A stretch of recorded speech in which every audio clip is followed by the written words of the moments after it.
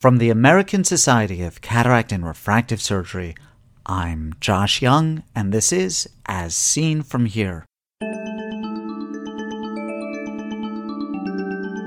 On today's podcast, IOL materials and a component to IOL at APACRS. You can easily change it to another optic style and resolve the problems which we are not flexible in doing now. First this. 2017 marks the launch of a new meeting, the iWorld Surgical Summit in Deer Valley, Utah. The beauty of Deer Valley is astounding. Gorgeous mountains, crisp air, wonderful food, and Deer Valley is justifiably famous for its fabulous skiing. And all of this is just the backdrop to the most convivial and practical meeting of the year. The iWorld Surgical Summit focuses on advances and techniques that you can apply to your practice immediately. Look for links to next year's Surgical Summit at surgicalsummit.iworld.org. And did I mention the skiing? I had the opportunity to interview a number of people advancing the forefront of ophthalmology during the annual meeting of the Asia-Pacific Association of Cataract and Refractive Surgeons in Hangzhou, China. Edited versions of these interviews are presented on the iWorld Replay website as brief videos. I'm going to present these interviews in their entirety over a number of podcasts. Today we hear from Gerd Auffarth on a new IOL material and from Robert Ang on a component IOL. I'm here with Gerd Auffarth. Gerd, we're talking about an exciting topic today, which is the materials of intraocular lenses, and there's a particular reason that we're talking about it, but let me just set things up. Since the introduction of intraocular lenses, we think about the Harold Ridley lenses, which were initially Perspex, PMMA lenses. Although there was initially a lot of evolution in lens design, there was really very little evolution in lens materials for 4 decades. New materials started to displace PMMA in the 1990s. Can I get you to flesh out for me this evolution of lens materials? Yes, we can say that first of all, the lenses were just made in order to cure aphakia. And as you said, the design was a second thing, and the material actually the third thing people were thinking about.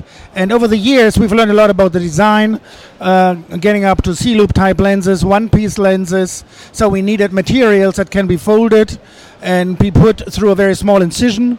And I don't know if you remember that the very first Alcon lenses, for example, you had to put in a water bath, in a warm, heated water bath, in order to fold them. They were still almost as rigid as PMMA lenses. And in order to fold them, you have to do that, and then you could put it in. Nowadays, the lenses have evolved that they can be folded or that they can be set up in a preloaded system in a way that you can slit them through a very small incision below 2.2 or below 2 millimeters. And this has to do with the polymer research the companies did over the years, developing strategies to more smoothen the lenses and to more control actually the behavior of the material. Now, aside from biocompatibility, which is obviously paramount when we talk about materials, and aside from flexibility, as you have mentioned, what else are we concerned with the materials from which our IOLs are manufactured? Well, with the acrylic materials, you have to balance out the water content and the way the polymers react with the surrounding environment, especially the aqueous humor, and especially the aqueous humor in an environment where, for example, you have a diseased eye after diabetic retinopathy, after some traumatic change or whatever, where the blood aqueous barrier is changed, and this can interfere actually with the material, especially if you have a high water content. On the other hand, if you have a hydrophobic lens with a very low water content, only small amounts of water can have an impact, resulting, for example, into glistening or other formation. Hoya has introduced a new material, a new hydrophobic acrylic material for its Vivinex lenses. How does this material differ from existing hydrophobic acrylic materials? Well, as a matter of fact, a lot of details are proprietary, so they don't really expose that. And it doesn't really show to be a material which is much different from the others. What they managed is to control the water molecules inside the polymer network. These water molecules are kind of fixed, and they don't tend to form these microvacuoles. This is the glistenings. That is what we call the glistenings. There are different types of glistenings. The bigger glistenings that everybody knows are the microvacuoles, but you can also have a thin lens surface layer, which we call like the whitening of the surface, which are micro or nano vacuoles, so to say. And they were able to keep that apart from the polymer development. Gerd, I use hydrophobic acrylic lenses currently. What would my experience as a surgeon be using the Vivinex lens as opposed to what I currently use in terms of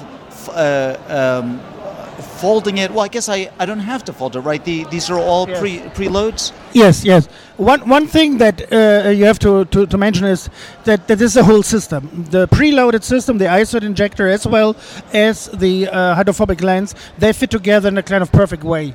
The lens is folded in the injector, that it always comes out in the same fashion. It is a very predictable way the lens enters the anterior chamber in the capsular bag. First haptic going directly under the capsulotomy. Second haptic comes out, and you can actually guide this haptic with a plunger in a so-called one-step procedure inside the capsular bag. The lens is fairly soft compared to a hydrophobic lens. You may see other hydrophobic lenses that are kind of harder or more rigid. And it has not the stickiness as we see it with some of the others, where sometimes you can really have the haptics being sticked on the anterior surface, for example, of the lens when it comes out. But a lot of this has to do with the way it is preloaded in the system. So it does not have the chance to get squeezed together on the surface. Yeah, I mean, I'm a fan of preloaded lenses generally because it takes one variable out of the surgery. And as you mentioned, one of the issues that I've had with the preloads that I've used is that the lens goes into the bag perfectly, and then the haptics are just absolutely stuck. And it's sometimes very difficult, not very difficult, but it's a pain in the butt separating haptics. I understand that Hoya has done a surface treatment to roughen the surface of the haptics so that they have less of a tendency to stick. Yes, the surface treatment also has the aim to reduce PCO. Yeah, this is actually the main issue where they develop the surface treatment, but it has, of course, another second advantage that there is not the stickiness in the anterior part, causing this what we call like handshaking haptics, where they fit together. But I have to emphasize, it also has to do the way it is loaded in the injector, and it comes out in a way that it doesn't touch the surface of the lens. Now, there are two materials, right? There's the XC1 and the XY1. What is the difference between the materials? Are they the same thing, but one of them has just the blue blocking chromophore? Yeah, actually they are exactly the same material, and there's the clear version and the blue filter version, the yellow lens, yes. There's no other difference. Neat stuff, Gerd. Gerd, I want to thank you very much for bringing this interesting topic to us, and as always, for being so very generous with your time with us today. Thank you very much. You're welcome. I'm here with Robert Ang. Robert, magandang umaga. I'm happy that you're here. We're going to be talking about something really neat. When I think of explanting lenses, and between you and me, I try to think of it as little as I can. The challenge with explanting lenses, if we're going to break it down, is really not the explantation of the optic. It's the explantation of the haptics. Now, you gave an interesting talk about a new sort of component lens system, the Harmony lens. Can I get you to spell it out? And I understand that you can address some of these challenges with this lens. Yes, good morning. I'm Dr. Robert Ang from the Philippines, and I'm involved in doing studies for this lens called the Harmony Modular IOL. The concept of the Harmony is it's a two-piece system wherein there's a round base with haptics, and you implant it into the capsular bag first. So it acts like a capsular tension ring. It stretches the bag, and then you implant the optic next inside within the base is a groove where you can put the optic in. So the base actually is sized 8 millimeters in diameter, and then the optic's about 5.8. So we have a monofocal and a toric version of the optic. And as you said, because it's a two-piece system, the rationale for developing this is we are always afraid of damaging the capsule when you try to tease out the haptics, no matter what kind of haptic, plate haptic, C-loop, double C-loop, because of fibrosis, it tends to attach. So with the Harmony, the fibrosis happens on the base. And you can explant the optic very safely, whether 1 month, 1 year, or however long, because the optic is free of the capsular bag. So it sounds really cool. What I'm interested in is this. So is the base rigid or is the base itself foldable? Talk me through an implantation of this lens. Okay, so when we plan for a Harmony lens implantation, the first thing is you need to make a capsulotomy size that at least maybe 5.7 or 6 millimeters so that you can easily implant the base. So the base, as I said, is 8 millimeters wide and it's foldable. It's made of acrylic material, same as the IOL. So you inject it into a clear corneal incision first. 2.8 millimeter size, you inject it, and then you sort of dial the base into the bag.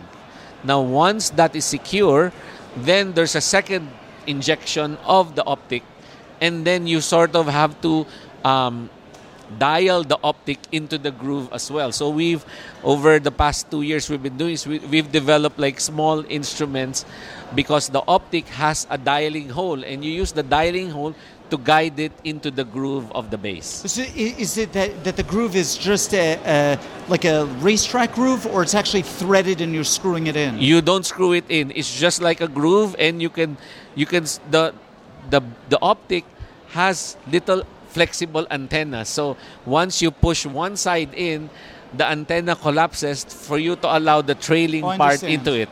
The good thing about it is so I do a clear corneal incision and I can go temporal, but for example, you do a toric and you want to angle it oblique, you can aim it oblique and insert it that way too. Oh, that's really interesting. So that, because right now with torics, I'm locked into the orientation for the haptics is defined by the orientation that I need for the optic. But this way, it's can separate. put the haptics in the orientation that I want, and then rotate. Oh, that's really neat. Because over time the haptic of the base will fibrose. Yeah. So you need to be able to direct the optic axis whichever direction you want. So the optic can be directed 90 degrees obliquely, and you don't have to touch the base again. The base is securely fibrosed in the bag. So if I have to go back in at a later date, 3-6 months post-op, yes, to rotate the toric lens because the orientation of the lens was not the way that I predicted I would need. Yes. It sounds, I mean, look, I haven't done this, but it sounds like it would be an easier process than it would be with the conventional toric lens where I have to worry about rotating the actual haptics. So the safer way of doing it is to unlock and uncouple the optic and then rotate it and then reinsert, rather than dial the optic. Yes, because you might cause stress in the zonules of the whole capsular bag. So you want to, actually we've developed some instruments to hook the optic out, and then you redirect, and then you just tuck it in again. So it's basically like tucking in the IOL into the groove all the time. Oh, that's really neat. So is this lens something that is available commercially in markets now, or it's in testing? They have CE mark. Of course, the eventual goal is to have a monofocal, a toric, a multifocal, an EDOF toric, a multifocal toric in terms of optics, so that the patient and the doctor has their choice. But the overriding advantage here is, if they're not happy, you can easily change it to another optic style and resolve the problems which we are not flexible in doing now. Yeah, that's really, really interesting, because the complications that are associated with haptics are completely different from the complications, if you want to call it that are associated with the optics. And the vision itself. Yeah, really, really, really interesting stuff. Robert, I want to thank you for bringing this really cool topic to us, and as always for being so very generous with your time with us today. Thank you so much. Gerd Auffarth is chairman of the Department of Ophthalmology at the University of Heidelberg in Heidelberg, Germany. Robert Ang comes to us from the Asian Eye Institute in Makati City, Philippines.